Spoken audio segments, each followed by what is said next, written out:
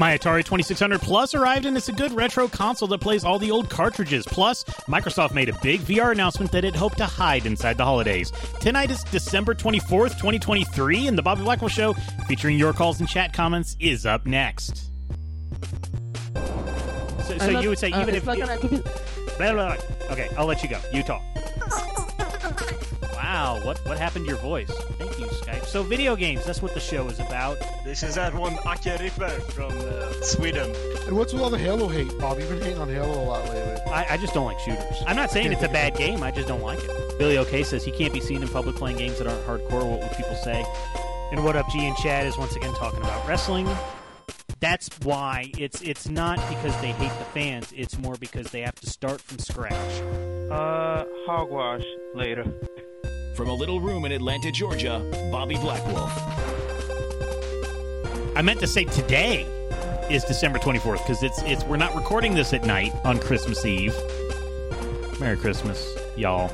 Welcome to a special daytime edition of the Bobby Blackwell Show, where we discuss the current news affecting the video game industry, as well as sometimes reminisce about gaming's history. My name is Bobby Blackwell. If you're joining us here live, thank you so much. This is an interesting time. It is, instead of being 8 o'clock p.m. on the East Coast, it is my phone's dead. 2:03 in the afternoon. Because we didn't want to be doing a show on Christmas Eve, and then next Sunday is New Year's Eve, and I will not be doing a show then. So we decided here at VOG that we're going to do our Sunday night programming in the afternoon. So after me is going to be Orange Lounge Radio at 3 o'clock Eastern, noon Pacific. It's going to be great. If you are joining for the first time, thank you so much. We normally do these shows at night. And this is just it's a podcast I've been doing for almost 19 years now. Gosh, it's been a long time. But that I've been doing just about the video game industry, and I was one of the first video game podcasters back when like iTunes launched podcasting. It was about a month later. I'm not the first. I'm not anywhere near the first. I think there were like 50 video game podcasts when I started. Now there's like 5,000, and I am one of them, and I am still here. So thank you so much for checking it out. It is really we have a lot of fun. So if you're joining us in our chat room, I will be trying to read intelligent comments from chat throughout the day, and maybe you'll be able to hear yourself on the air. But we are a podcast, and so this does go out on the podcast feed. So for you, it probably is always daytime when you're listening to the show. I don't know, but we do have a Discord server, vognetwork.com/Discord. That is where you can find and interact with us during the week if you can't be here during our normal recording sessions. So I will mention right quick at the top that so we're not going to have a show next week on New Year's Eve. Then in January, I'm actually going to be up in Pittsburgh for Awesome Games Done Quick. I have been fortunate enough to be one of the many hosts that have worked with Games Done Quick. I've done all the mainline marathons that started in summer. My first one was Summer Games Done Quick 2020. So during the whole pandemic, the online only era is when I started. But I am fortunate enough to have been selected to go back and be a host in Pittsburgh in a couple weeks. It's the 14th through the 21st, I believe. So it's the third week of January. I will not be here on that first Sunday night, but I will be back in time for the actual the day after it ends. So I'm flying back on Sunday. But if you want to hear me on Thursday night at 11 o'clock Eastern, 11 p.m. Eastern, is my first shift. I'm only doing one game. I'm doing Bomb Rush Cyberpunk. So I'm the host for Bomb Rush Cyberpunk. It is the Jet Set Radio sequel that we all wanted. That's what Bomb Rush Cyberpunk is. It's going to be run by Storied. And then on Saturday, starting in the morning here on the East Coast at about 10:15 a.m. Eastern, it'll fluctuate. I'm hosting Kirby Master's Fire Emblem Awakening run, which is a new Nintendo 3DS game. Then after that, I am hosting my buddy Froob, running a Yakuza game. He's running Lost Judgment, the Kato Files, which is the DLC. And then after that, Kazin's going to be doing all the cups with skips in Mario Kart 64. So I'm going to be there. I'm going to be there all week, but on Thursday night and Saturday early afternoon, on the last day of the marathon, you will be able to hear me on Awesome Games Done Quick. So let's talk about the stuff. Like, I thought this was going to be kind of a slow news week, which is why I'm like, I'm going to bring out the Atari 2600 Plus, and we're going to do that. We are absolutely going to do that. But there are some things that happened that I don't know if I want to wait until 2024 to talk about. And the first one is kind of a dilemma that I'm having regarding the big news that happened about Insomniac getting a lot of their information leaked. Basically, there was another Sony hack. It was a ransomware group. They demanded money. Sony didn't pay it, so they uploaded a bunch of documents and a bunch of videos from Insomniac. And it's been kind of interesting to see how my colleagues how many of my colleagues are reacting to this compared to other things that have leaked. And I think it's partially because this event or this one happened, and it included a lot of employees' personal info, and a lot of these people know these developers. A lot of the other leaks have happened, to be fair, to Japanese companies. So a lot of the people in the American media don't know somebody that works there, but a lot of this industry is small. And so a lot of people that are very active in kind of gaming media and gaming journalism, maybe even some content creators as well, know somebody who works at Insomniac, or know somebody who eventually worked at Insomniac, or know somebody who used to work in Insomniac. So it's been interesting because a lot of people are like, well, we don't want to cover these leaks. And I'm like, but we've always covered, like, and I haven't, but other people have covered, like, when Nintendo gets leaked. And there was actually an interesting story that came out this week, is that one of the big leaks from about Super Smash Brothers, the 3DS version, a lot of the characters got leaked a while back. And we finally found out who the leaker was, and it was literally like their dad worked at Nintendo. You know, like when we were kids, we were like, oh, my cousin works at Nintendo and told me that this was true. And like, it was the joke. And it actually turns out that the person who leaked the Smash Brothers 3DS stuff so many years ago, their dad did work at Nintendo. And they pulled the files off of dad's computer, gave it to some friends around school, and it made it onto 4chan. And then it was all leaked.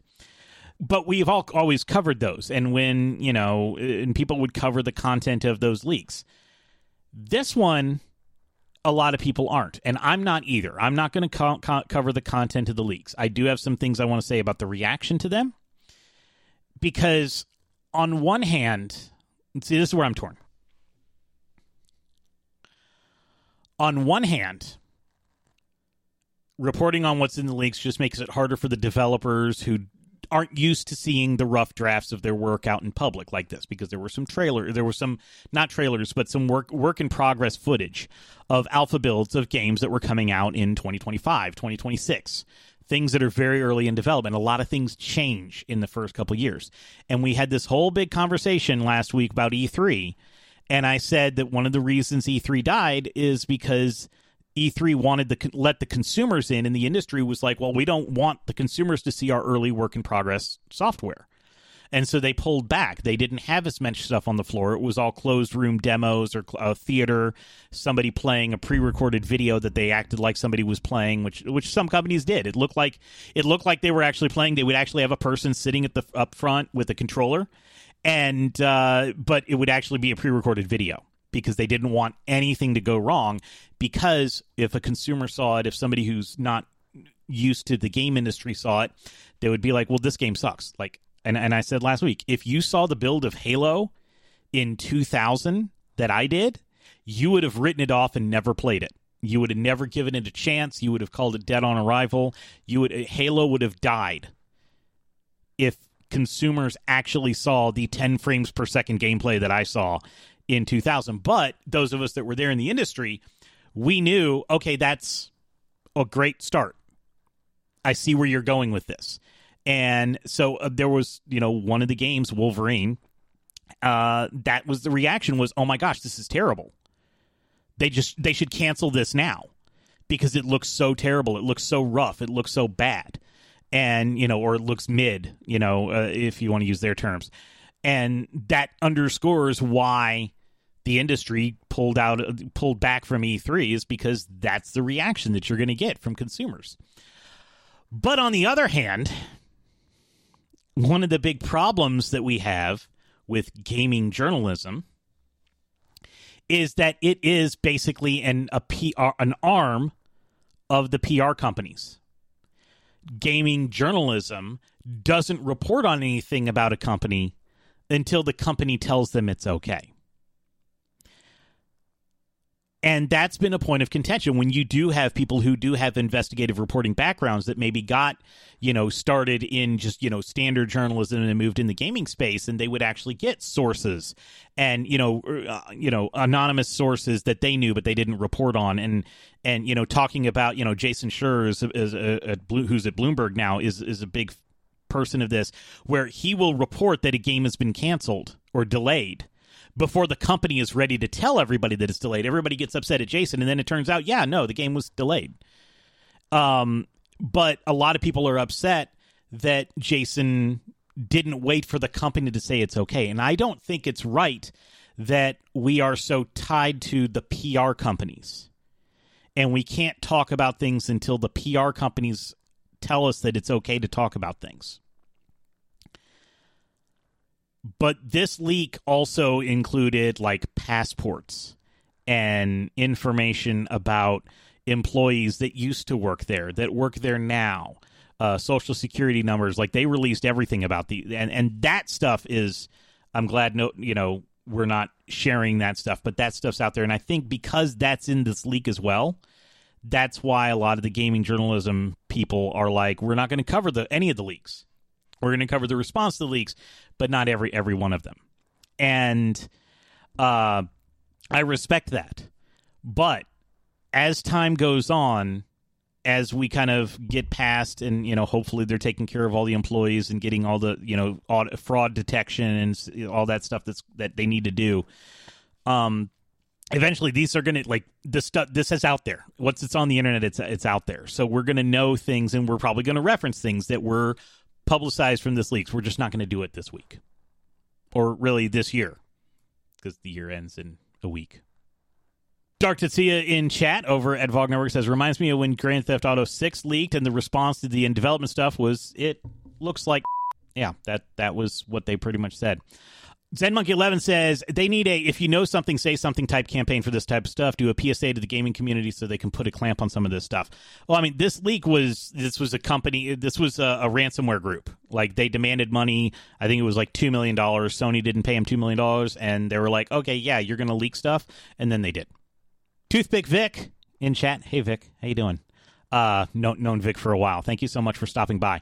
But if the press would just stop giving access to, or the devs, I guess, stop giving access to the builds and only drop reviews 2 weeks before the release.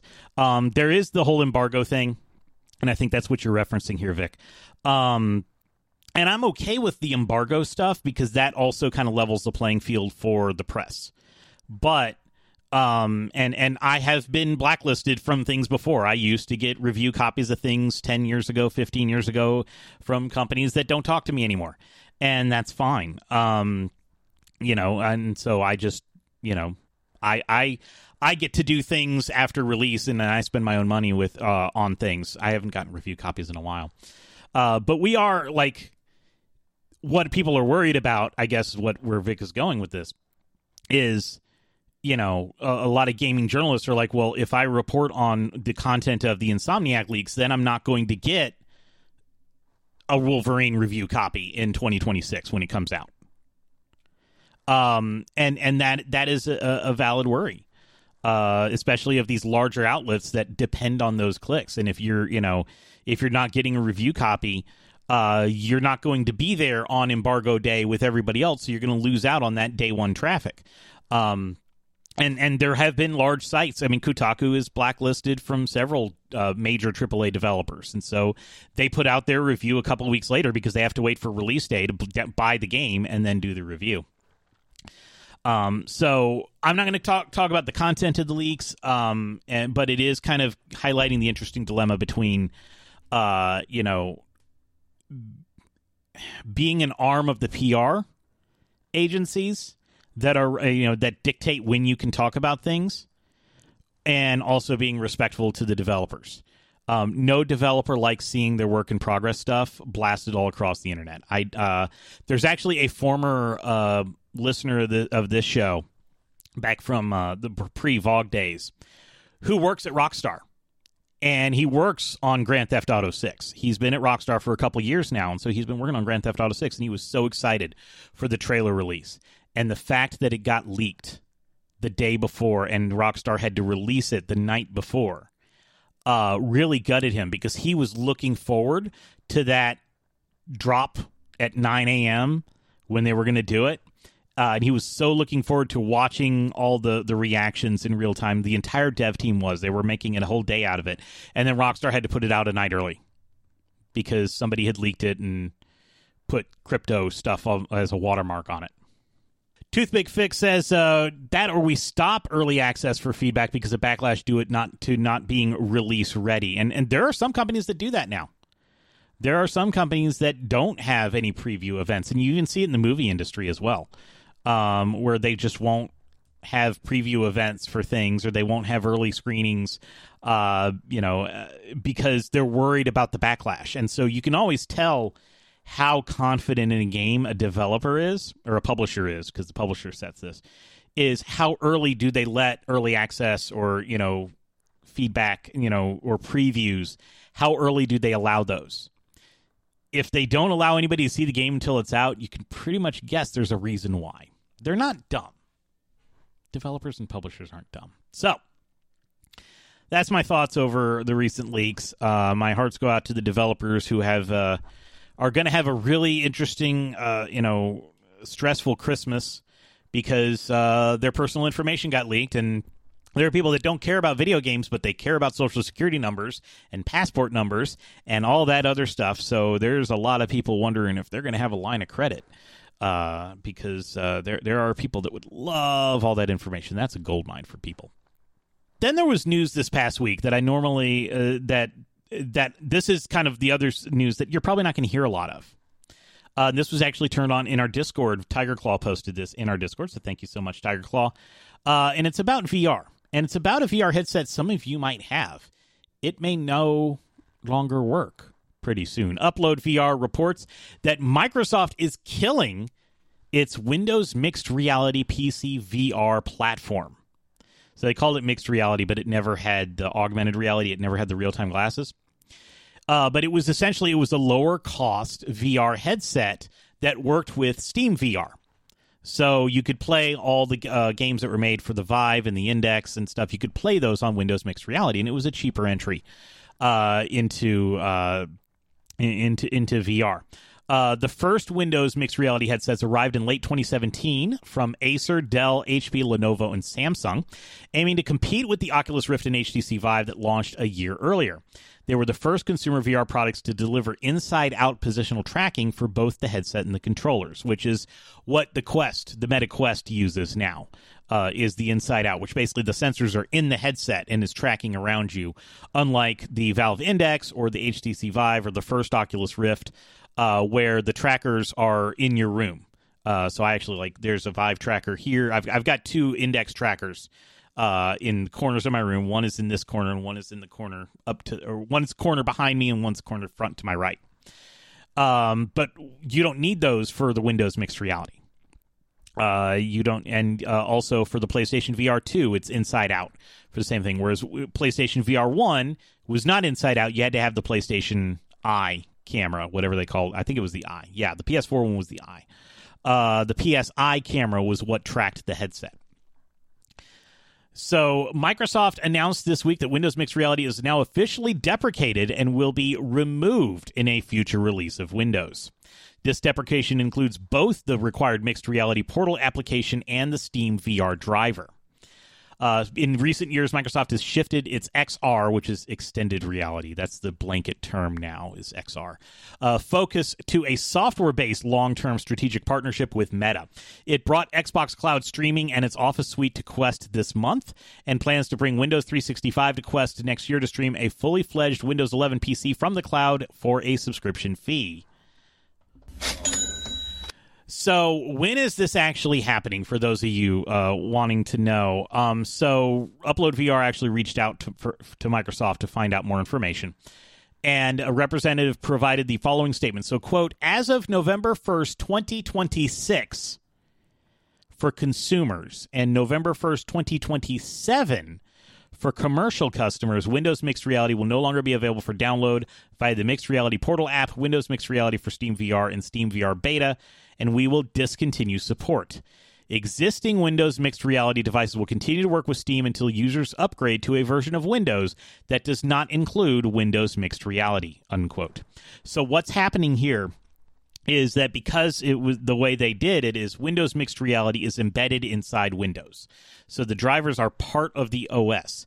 This is the same type of thing that got Microsoft in trouble 20-something years ago, 25 years ago with the DOJ, with an Internet Explorer versus Netscape Navigator, all that stuff. So they bundled all this stuff inside Windows. So if they want to take it out of Windows, then you can't use it anymore. Unlike other VR headsets that are not made by operating system manufacturers, this is part of the OS. So you can't have it separate. They're not going to make their devices work separately, but you do have like 3 years before they actually stop working. I do believe that there is a date, and there was something I think else that was like you won't be able to activate a new mixed reality headset in like a year. I think like in 2024, 2025, they're going to stop you from actually activating a new headset, but you can use your existing one for the next 3 years, which hopefully means you can save up enough money to buy a replacement over the next 3 years that will work with your games, because there are more companies that are doing this. And and Microsoft tried to hide this in the holidays. I think this came out on the 21st. So they were like, nobody's going to notice. There's, everybody's going to be home for the holidays. But yeah, so if you own a mixed reality, Windows Mixed Reality headset, a device, and you use it and plan on continuing using it, get everything you can out of it in the next couple of years, because you're not going to be able to use it once they do this random. We don't know when that update is. I think it's late 2024 is when the Windows update is going to be that will take it away. This is the unfortunate side of obsolescence, and when a company puts something out and they take it away. Google's not the only one that turns off these services. So let's talk about something that's not the news. Let's talk about Atari. Let's talk about the past. I'm going to talk about the Atari 2600 Plus. Now, what is the Atari 2600 Plus, you ask? Well, this is Atari's attempt at yet another attempt at a retro console, because Atari, the people who run Atari now, have finally leaned into the fact that they are not a current game company. They are a retro game company. And they've really started leaning in more into their history, which is why they've made a lot of purchases recently of other companies. Digital Eclipse is now owned by Atari. Moby Games, which is like the IMDb of video games, that is owned by Atari. They even purchased the Atari Age forums that were a repository of people who were collecting Atari, coding Atari, homebrew, things like that. And they've come out with multiple like retro consoles, plug and play consoles and stuff, but they finally came out recently with the Atari 2600 Plus. And the Atari 2600 Plus looks like an actual Atari 2600. But it connects over HDMI. But it's the wood grain Atari 2600, and it's got the one controller in it. Now, the gimmick here that is different from every other retro console that you've ever seen is that it plays actual cartridges. And that is something that no other company yet has willingly attempted to do. And there's a very good reason for that, because we asked when, the NES Classic and the SNES Classic, when all that stuff came out, we're like, why can't it work with my cartridges? Why can't I do that? And the reason they didn't do it then is that the risk assessment of customer service complaints. People would go back, find these old dusty cartridges that they didn't take care of from the 80s, maybe the 90s, and they would put them in the NES Classic if the NES Classic had a cartridge port and say, it doesn't work. Why doesn't it work? And Nintendo didn't want to do that. And so they made sure that the Classic was basically a system that only played the games that they wanted. And Atari has finally broken the mold. This is actually the second time that Atari has released a classic retro like a modern day retro console that had a cartridge port. It's just the last time, because of that exact same issue, it was hidden. The Atari Flashback 2, and there's been like 10 Atari Flashbacks, but Atari Flashback 2 was an actual Atari on a chip. It was not emulated. It was actually the Atari. It was done by an amazing engineer who is no longer with us named Kurt Vendel. Actually, he was one of the first people I interviewed on this podcast back in 2005. And he had the pinouts on the board for a cartridge slot. But it wasn't actually in the console. He was like, yeah, you can go to AtariAge.com and you basically take a Dremel tool to the Atari Flashback 2. You cut out the cartridge spot where the cartridge would be, and you could put in a cartridge slot that you could get, and you put it in and you solder it in, and then you could play your own cartridges on the Atari Flashback 2. And it had composite out, which is not something the original Atari had. The Atari was only RF out, so you had to deal with all the noise and the static of an RF cable. But the Atari Flashback had composite out. But now we have the Atari 2600 Plus, which has the cartridge slot built in. In fact, it's the only way you can use it. And so I actually have a couple of Ataris sitting here. I have the Lego one is actually built bigger because I have the Atari 2600 Lego set. I did not bring up my actual Atari 2600, but it is downstairs. But the Atari 2600 Plus is a smaller, lighter weight version of the Atari 2600, and they've got the wood grain. It's got 4 switches on the top, so you have your power. You can have your color in black and white, and then your game select and your game start. And then on the back, you actually do have an HDMI port. And then it has a USB-C for power, and they do not give you a power brick. They only give you a power cable. And it's got the 2 cartridge ports, which are the same 9-pin connector. So the old Atari 2600 stuff work on it. And the Atari 2600 joystick that comes with this works on the old hardware. And then it's got the knobs. It's got 2 switches on the back. So it's got the difficulty on the back. But then a third switch over here is new for this, and I have it set to 4x3. But this is where you would swap between 16x9 and 4x3.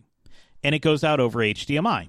And then the other thing is if you turn it on, and I don't know if it's going to show with my lights on, but if I turn it on, the actual Atari logo lights up on the front of the wood grain. That's how you know that it is on.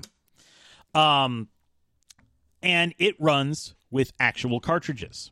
There is no built-in games. Now, the other thing about this is that it's an emulator. This is not the Atari Flashback 2. This is not the Atari on a chip. This is running Stella under the hood. It is loading things that way. So it is not a one-to-one comparison, and not every game actually works with it. But the majority do. And it comes with a 10-in-1 thing. And so you're probably wondering, well, how does it work with, having one cartridge with 10 games? How does that work when you're not doing any kind of, any kind of boot loading or anything like this? And so what they actually have is it comes with a cartridge with 10 games on it. And it's an actual 2600 cartridge. But what they've done is that to change the game, on the back, there are dip switches. And so you would actually have to change the dip switches on the cartridge to match the game that you want. And this is how this cartridge works, even in normal Atari 2600s. Because I have my Atari 2600, and this cartridge absolutely did work, and it played exactly how I remember. So you would set your dip switch. The 10 games that come with this are Adventure, Combat, Dodge 'em, Haunted House, Maze Craze, Missile Command, Real Sports Volleyball, Surround, Video Pinball, and Yar's Revenge. So that is the 10 games that come with the Atari 2600 Plus. And so what does it look like when you're actually about to play it? Well, I will show you. I actually recorded some video earlier, and this is me I basically put in Adventure is the one that I put in here. And when you load it up, it actually shows the Atari screen, and you can see it's loading game because it's loading it as into Stella. It's loading basically the ROM. And then you have your game, and I've got it in 4x3 mode. It actually came in 16:9 mode. I'm like, I don't want it like that. And then you just play adventure with the and it has the sounds, but it's just like you would if you were playing Stella. So it plays through, and it's if you have like any kind of Atari emulator with Stella on your PC, or maybe you have the other Atari 2600. A different Atari VCS or something that plays these games, it plays it the same way. Basically, it dumps the ROM, and then it lets you play the game with the original controller. Darklaw asks if I did the Easter egg. I am not good enough at adventure to do the Easter egg. I am good enough at adventure to beat game 1 with both difficulties set to A. I am good enough to beat it, and in fact, we're doing a speed run of it right now here on the screen. I didn't time it, but this video is only like 2 minutes long. But we're about to beat the game, and we're about to get the chalice into the yellow castle, and boom, there we go. I just beat the game. So that was so that's showing adventure, and then like the next video that I've got up here is showing Yar's Revenge. So I did move, I changed up the dip switches and put in the same cartridge, and we've got Yar's Revenge going on here. And it plays like you would remember if you played it on an emulator. And Stella emulation is so close that it's actually, you're good. Like it's close enough to the original. It looks a little better because you don't have the RF interference or anything like that. But then, And yes, this cartridge actually, and I did check, this does work in a regular Atari. So I did check, and all this stuff works. So we're going to stop that for a second. Oh, and I forgot to show the controller does look like a regular, like normal controller. It feels good. And it's got the one button. So it comes with one controller. I bought a second controller. I haven't taken it out of the box yet, but it's there now. They also sold new games. And so I'm going to show some of these new games as well. So the first one I'm going to show is I got Mr. Run and Jump. I think what they've said is this is literally the first officially published Atari 2600 game since like 1990.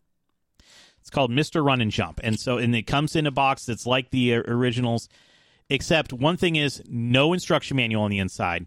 But they do have like a little sleeve around the cartridge, which I don't remember. Well, maybe either I don't remember it or the games that I bought secondhand didn't have this sleeve.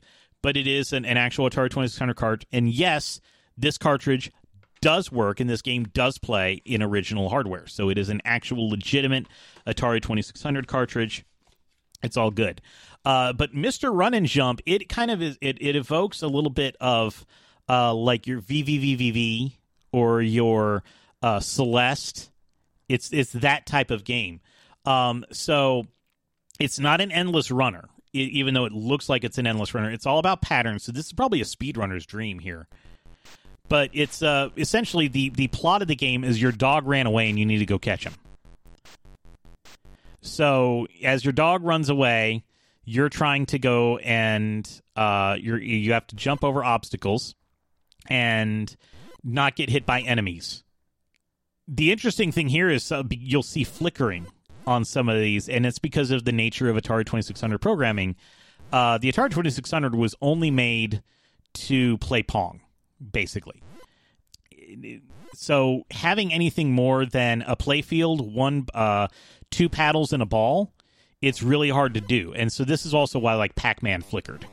And it's because it's using on each frame, it's drawing something different. So on this screen that I'm showing here, there's 3 things on the screen that you need to see. And so it's really an engineering feat where every frame they can only show one of the enemies. And so as I've seen as many as 3 enemies. There might be 4. I'm not good enough at this game to get up to the next to get any further. I did get to the second stage. And then essentially, if you get hit, you go all the way back to the beginning of the stage. Whereas I think like Celeste or them, they put you back to the beginning of the screen. This takes you all the way back to the beginning, which makes it kind of hard to figure out what you're actually up. I died. And Zenmonk11 says that looks like E.T. trying to find Lassie. It does use a lot of the same sound effects. Like the sound effects you're hearing here are kind of the same as like what you heard in Adventure just a second ago. So I can see like speedrunners loving this game because this is all about pattern recognition and movement and stuff. And this is the part where I never made. Like, this is as far as I've ever gotten in the game was this screen right here. So this screen right here I'd never seen before until I recorded this video and I died. So that is the first new game for the Atari 2600 that has been released officially by Atari, was Mr. Run and Jump. And so it's actually I enjoy it. I kind of wish it had an instruction manual. But they did bring back like the back of the box and everything. Like I said, it does work on original hardware. So it very much is a speedrunning game. The other game that they came out with is a game that's not new. And it's Berserk, but this is an updated version of Berserk. So Berserk, you can actually play it. It's on Atari 50. But what they added is a hacker or homebrewer. I'm not going to say hacker. It's an enhanced edition. Added in diagonal shooting. So now you can shoot diagonal. So in Berserk, you're actually clearing out robots and then going to the next room. And voice. And I will say, the voice works on original hardware. So it's neat. So in Berserk, it starts up and it plays like what you remember if you played it before, or if you played it on Atari 50. But in this one, it's essentially you're in a room, you're a person, you're in a room, and you are you're just trying to leave the room. You don't have to kill all the robots, but you can. So I'm killing all the robots. I'm killing all the dudes here. You can see that every once in a while I'm shooting diagonal because the robots could always shoot diagonal, but the player couldn't. But here's the voice. Here you go. Voices on Atari 26. Humanoids must not escape. And every time you leave a room, it plays that. And yes, it does play. Like I was skeptical that would work on an actual Atari 2600. It works. Here comes the voice again. Now, what's interesting is because that takes up so... Oh, here's... I don't even know what he says. It's welcome to the something. But it actually turns the video off because it takes, I guess, so much memory on the Atari 2600 to do that it doesn't have the memory available to write to the screen. So the screen goes completely blank, and then it does the voice, and then it loads the next screen. So that was this was I liked this update to it. Zenmonk11 says this was also my favorite game in 1988. But imagine having, the Intellivision had the IntelliVoice that had all the voices in it, but this is like just a straight Atari 2600 cartridge. Zenmonk11 says, me and my friends played this game so much. Well, I apologize that my gameplay here is probably kind of offensive. I understand there is a terms of service here on Twitch, and, my gameplay is sometimes offensive content. So I apologize for that. So we're going to pause that for a second. All right. The other thing that I got out of it was the paddle controllers. So they also came with legitimate paddle controllers and a 4-in-1 cartridge that also had dip switches at the top. So the 4-in-1 cartridge that came with the paddle controllers, you had Breakout, Canyon Bomber, Night Driver, and Video Olympics. And it has the dip switches on the back that you would switch up the games. So I did try it. And we had Breakout, is the game that I actually recorded here. And I did not try these, or I did not try my existing paddle controllers. But these worked exactly kind of the way I remembered. It's been a while since I've used the paddle controllers for the Atari, but it worked just fine. So this is I've got some video playing up here of me about to start the game, and then using the. So it's Breakout, and I'm sure that a lot of the other stuff would work, and also like this would work with any of your existing games if you had a cartridge that had that stuff in it. I'm sure that it would work with it. Fifth Dream says, not Warlord, Riot. Yeah, Warlord is not in this. But if you had Warlord, the cartridge, it would work with these paddle controllers.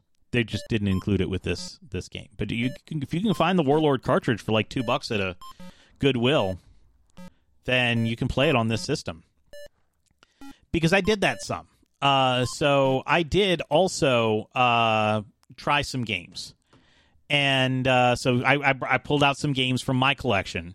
And so I wanted to put these in through its paces, and so of course, the game that I loaded, and I'm going to give you some. And we're also this is also going to be an educational stream, because you probably don't actually know how to play this game.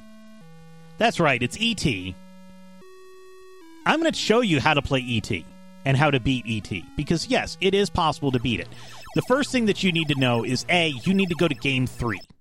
You need to have Game 3. Don't play Game 1. Don't play Game 2. Play Game 3. Have the difficulty on A and on both on A. Now, when you're going around as ET, you're going to see at the top of the screen there's like arrows. There's a thing in the center. What that actually is telling you is what happens when you hit the button. And on each screen, you are looking for a question mark.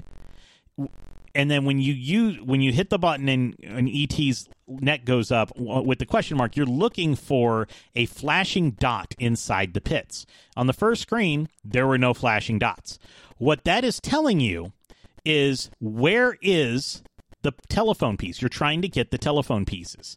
So you're going around, or you could just fall into the pits randomly. But it's really a lot easier to find the question mark if you can. Now, sometimes it's kind of hard to find there's the question mark there. So I found the question mark in the top right part of that screen. There's 4 pits on the screen, and there was a flashing light in the top left pit. So I'm going to fall down in the pit, grab the piece of the telephone, and go up. And you hold down the button and go up. And this is where the bug will come in, where you'll fall right back down to the pit. That's why it's so challenging. But now you're just going through there's 8 different screens with different pit formations. And you're looking for a question mark and then looking for what's flashing, and you go down to that pit to get the telephone. So you need to find 3 pieces of the telephone. And also there's like little dots that are candy. You can call Elliot to get you to take the candy, and I think it gives you more time. There's a little time thing. Every action you take takes up more time. Now, the other thing is you're looking for, as you are going through these screens, you're also looking for an icon at the top of the screen that looks like an alien. And this alien is what calls the ship. And so you need to kind of remember where that is for later. And I mention that because right here on this screen, I do actually find this here. And I'm like, okay, I now know where the alien is for later. And then I fall into a random pit because that's what happens in E.T. But I find the alien calling, so I know that I need to go back to this spot on the left side of this screen to call the alien. But I'm still looking for the 3rd telephone piece, and I finally see the question mark here. It shows me which pit I need to go into, so I'm going to fall into that pit, get the telephone. Now, this is not a good speed run because I messed up the final part of it, but I will beat the game in just a second here. So you go over, you find that place where you had the little alien, you call the alien, a timer starts. You have basically like a minute. And so that now you go back to the forest where you started the game, and you are looking in the forest for what looks like a little target drop zone type of thing. That's the icon that'll show up at the top. Spoiler alert, I don't find it. And so this timer is going to run all the way out, and I'm not going to get rescued. But and I got very close. Like watching this video back, I'm like, ooh, if I had I got very close on this first run to where it actually is. But if it's okay if it doesn't pan out. So like, the timer ran out, nothing happened. So I'm still going around on this forest trying to find where the drop zone is. And I'd finally find it. So the drop zone looks like a little target. It's a box with a circle in the center of it. So I'm like, okay, now I know where I need to go. Now, if you see on the top, there's arrows. That basically just warps you to whatever screen is in that direction. And so that's an easy way, but it also takes away a lot of energy out of the bottom. Right now you start with 9,999, and every action you take drops that down. So if you stand still, nothing happens, but every time you hit the button, it takes a lot, and every time you move, it takes down a little bit. So you're trying to get out before the timer runs out. So now I'm back in the forest. I'm in the drop zone. I'm waiting for the timer. And now you just sit there and wait. And you wait to be picked up by your parents. So this is the end of the game. It loops over and over again. But here we go. The timer's counting down. I'm in the drop zone. And they come and pick me up. And there you go. That is how you play Atari for E.T. for the Atari 2600. That's how you play it. So Game 3, difficulty A on both switches, because that makes it so like you don't get attacked by the people and stuff like that. That is how you play E.T. for the Atari 2600. Rob says, what's the difference between Game 3 and Game 1? I actually don't remember off the top of my head.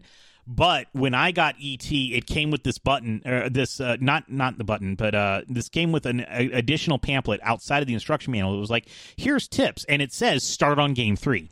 And I think Game 3 does not include the agent, I think is one of the things. And there's some other things, but it is Bobby Blackwolf mode. It's easy mode. Game 1 includes like the agent coming and taking you away, and that's why you need the candy and you need to call for Elliot. One of the icons at the top is E.T.'s head with an E, and that calls Elliot to get the scientist away from you, and things like that. So that's how you play E.T. And then I tried one other game, which is a homebrew, and it worked. I've had this game for a while. I got this game right when it came out, and it is a game that you might have heard of. It's a Xbox version, but did you ever play the original Halo on Halo 2600? This was actually done by Ed Fries, who was at Microsoft at the time, after reading Racing the Beam by Ian Bogost, which talked about Atari 2600 programming. He's like, I want to try that. And so he learned 6502 programming and made Halo for the Atari 2600. And so you have Master Chief here. He picks up a gun and, shooting dudes and getting killed and stuff like that. This was a homebrew that he had made where you're playing as Master Chief, going through different worlds and killing dudes and getting shields and things like that. So I tried this and it worked really well. Especially because it was made later, so it's using tricks that probably didn't exist originally with the Atari 2600. So I gave this one a shot. Unfortunately, I don't think you can get this cartridge anymore. I had actually bought 2 of them off of Atari Age, like right when it came out. But yeah, so it totally works in this emulated version, and this is the best Halo game ever made. Right here is Halo 2600. Zenmonk11 asks, does it have multiplayer? It does not. It does not. That's why it's the best Halo game ever made. And then I just died in it. All right. So, Rob Roberts does point out, he looked it up for me. Thank you so much. For E.T., in Game 1, all humans are present in the game. In Game 2, Elliot and the FBI agent is present. The FBI agent's trying to capture you with no scientists. So the scientist wants to experiment on you. And then Game 3, only Elliot's in the game, which basically gives you back stuff. So Game 3 is really easy mode on that.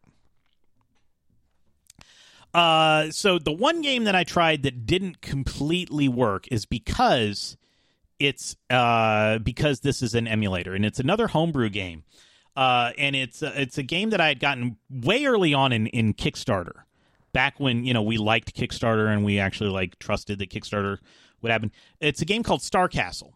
And this is actually cart number 233, individually numbered cart. And I forget, I should have looked up who did this. But it was Star Castle was an arcade game. And the story behind Star Castle is that they wanted they wanted to release a home version of it, and they gave it the task to Howard Scott Warshaw. who made E.T., but he also made another game which is very central to this. And Howard Scott Warshaw said, I can't make Star Castle for the Atari 2600. It just can't work. But he took a lot of the concepts, and it became Yar's Revenge. So Star Castle was the game they were trying to port. They couldn't do it, but he was able to make it in make Yar's Revenge instead. So in the 2010s, in the early days of Kickstarter, somebody said, you know what? I'm actually going to try to make Star Castle. And he did. And it worked. And so I bought this. And, Scott Williams is the person who designed it. He actually signed it. So this is also a signed cartridge from Scott Williams. Now, the game works. Like, the game plays, but the gimmick here is that he put lights in the cartridge. And so whenever there was a hit, the cartridge blinked. And because this is an emulator and not an actual Atari 2600, because he's using like direct programmable like additional chips, kind of like the Super FX chip and the Super Nintendo, the emulator doesn't know what to do with that. So you put it in and you turn it on, and the lights will come on for like half a second at the beginning, but then they won't actually come back. They won't come back. So I'm going to see if it'll actually I'm going to see if the lights actually come on when I turn this on. I don't actually have video of this being run. Yeah, so you see the lights came on just for a quick second there, but then that's it. Whereas in normal gameplay, like as you're playing, it's flashing all the time. It's a really neat effect. But it unfortunately does not work on the Atari 2600 because that is something part of the cartridge that's not part of the emulator, because it's really just dumping the ROM and playing it on an emulator. It's not actually playing it off the cartridge. So that is the downside of the way that they did the Atari 2600 Plus. So, I like it. I think that this is great. It was like $130, and if you have a library of cartridges and you don't, and now more TVs are not having the RF in, so it's getting increasingly harder to find a TV, especially these smart TVs, to plug in your original Atari 2600. Even if it works, it's getting harder to find TVs to plug that into. This is a good alternative for people who don't want to invest like in an old CRT TV or anything like that. This does really well for 95% of the games out there. They don't claim 100% compatibility, but there are games they said, oh yeah, it doesn't really work with this. It works fine. If Stella can run it, this can run it. And I believe they've even already done a firmware update so it can run even more games. I think there is a firmware update to this already that allows it to run other games that maybe use some other tricks that maybe a later version of Stella had. And I've heard a little bit about that, and I'm sure that you can update this like you update any of the other stuff. You plug in, to your computer over USB, and you can flash the firmware. I'm sure that's how it works. And, I'm sure that other people are going to hack it, and maybe they'll add external memory to this. ZenMonkey11 said, I had these Atari games. I got the name, but it felt like 4 parts. There was a Fire World, Earth World, Water World, maybe an Air World. It was cool. Games came with a mini comic book. I forgot the name. So Questbuster also points out Sword Quest is what you were thinking of.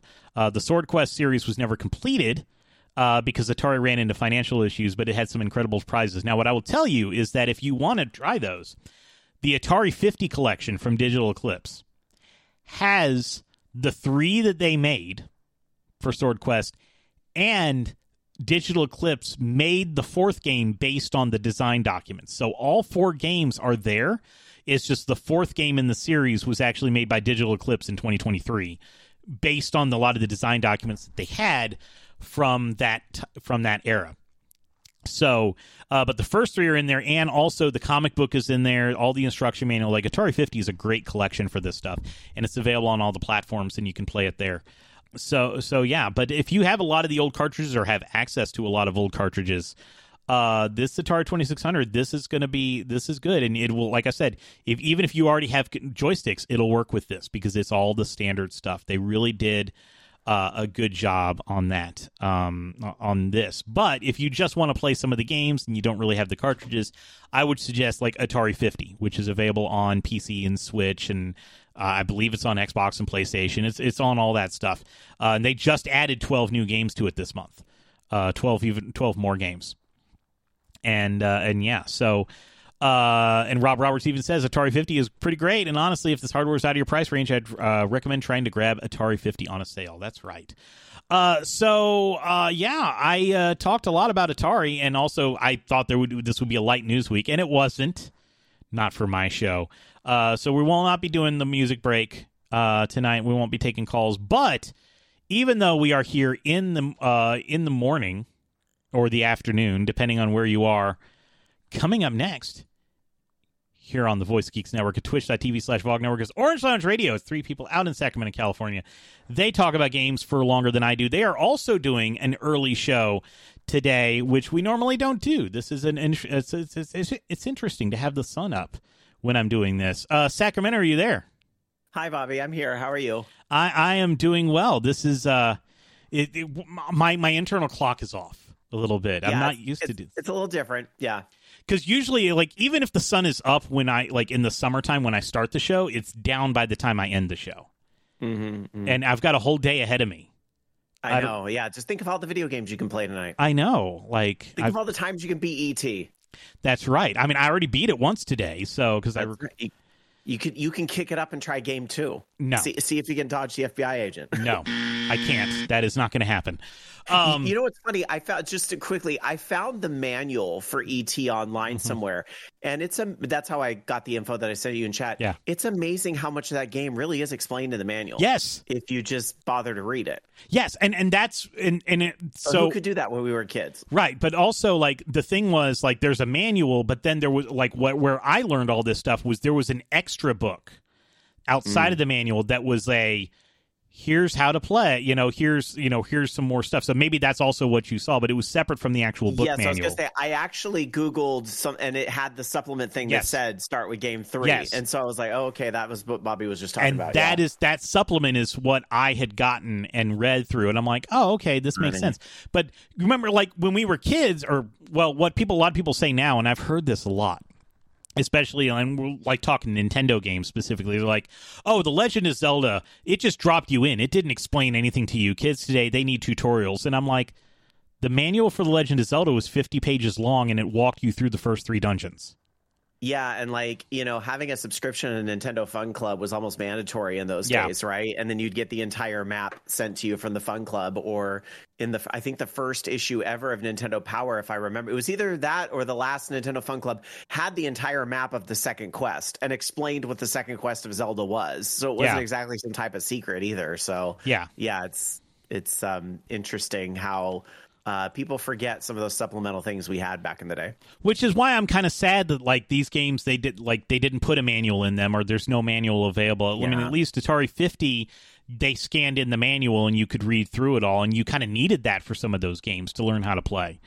Yeah, I would say Sword Quest, which we're just talking about in chat, that game still makes no sense to me hardly, but it's, you need the manual to explain everything, or the comic probably. Yeah, and the comic, because the puzzles in there, it's like, look at panel 3 on page 16, and that and so, but they didn't have the room on these cartridges to put a tutorial in, and that's why manuals started getting phased out, is because they didn't need a manual anymore, because they just taught you in the game. But then that gives the rose-colored glasses of today. They're like, well, nobody told me how to play Legend of Zelda. I'm like, no, I took the manual with me to school, and I put it in between my textbook. Like, I had my textbook open with the Legend of Zelda manual open inside of it, and I was reading the manual at school, that 50-page manual. And, like, I think folks kind of really underestimate how much we would share stuff at school, too. Yeah. Like, did you find level 9, or where is level 9, or where do I go to get this, or where do I use this item? Like, we didn't, the internet was not really up and running yet, so it really was all word of mouth. Mm-hmm. And Toothpick Vic even says, we also played only one game for the entire summer. Like, we didn't have a Steam backlog back then. We had one game. $50 on one game, you're going to play that game for 6 months. I know. That's sure. Exactly. Questbuster wants to say one more note about Sword Quest. It's one of the mysteries from the past that he loved reading about. There were 4 prizes valued at $25,000 each. The sword was worth $50,000 in 1980s bucks, and I think one of the prizes, the Earth Talisman, was melted down by the winner to sell off the gold it was made of, but I think the person who won the chalice still has it, and not sure about the crown. I just want some of those old Activision patches Yes. that showed I got certain scores in games, because I've been able to get some of those scores. I know one of my favorite Atari 2600 games is HERO or Hero, and I've definitely beaten the score that you need to get the patch for that game. So I want to say they had a virtual version of this in one of the Atari collections, but it's like the most old school form of trophies or achievements. Yeah. I'm sure somebody on Etsy has it. That's a good point. I should make a jacket with a bunch of Activision patches on it. That'd be rad. Yeah. Especially now that we like Activision again. We will in 5 days. Okay. And that's something we'll talk about on OLR tonight. Right. We're getting a holiday present. Bobby Kotick is going to be departing Activision 2 days early. So, a real good holiday gift would be him getting fired. But we'll take what we can get, I guess. It's like asking for a brand new, game console and getting, like the portable LED version of the game instead. Yeah. That's that. Also on tonight's OLR, I think this is amazing. An old PlayStation 1 cheat code unveiled 20 plus years after the fact. Yep. Get this, Bobby. I don't know if you read about this. It unlocks the ability to play any disc. The cheat code, it was like a piracy galore thing that was set up in the system, so you could just pop open and do a disc swap, and it was all put in there just because the developer wanted to see, could we do a disc swap? Is that something that's possible?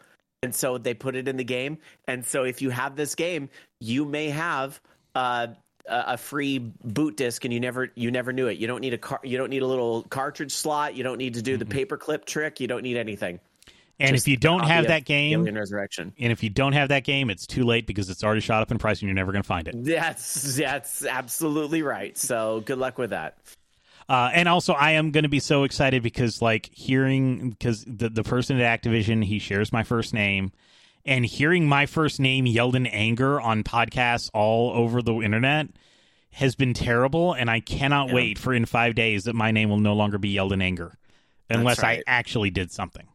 That's right. There's only the good Bobby remains. That's right. Good Bobby emerges victorious in the gaming industry. I kicked him out of the Bobby Club. Bad Bobby. I kicked him out of the Bobby Club years ago, but that didn't stop anything. All right. Orange Lounge Radio is up next here on this afternoon here. It's about to be noon, or it is noon over there. So Orange Lounge Radio is up next. Hope you have a Merry Christmas and a Happy New Year. Thank you. Same to you and Mrs. Blackwolf. Yes. And Orange Lounge Radio is up next. Thanks so much. Thanks. See you next year. So that is it for me for the year. We're done. We did it. The year's going to be over. This is the last episode of 2023. Thank you so much for being here. We will be back in 2024 on Sunday night, 8 p.m. Eastern, 5 p.m. Pacific, our normal time here on the Voice Geeks Network Twitch channel, twitch.tv/VOG Network. Come join us and interact with the show directly. VOGnetwork.com/Discord is how you get into our Discord server, so you can share news like that Windows Mixed Reality news that I talked about earlier in the week, and sharing what maybe you can share what you got under the tree this year. We can talk about all the fun stuff we're getting, what Santa is bringing us tomorrow morning. Or you can find me at Bobby Blackwolf on most social media networks, at BobbyBlackwolf.com where the skies are blue, and also at Awesome Games Done Quick up in Pittsburgh in just a couple weeks on Thursday night and Saturday on the last day of the marathon. If you like the show, tell a friend. If you hate the show, tell an enemy. I don't care. Just tell someone. The show is not for everybody, but it may be for somebody who does not know about it yet.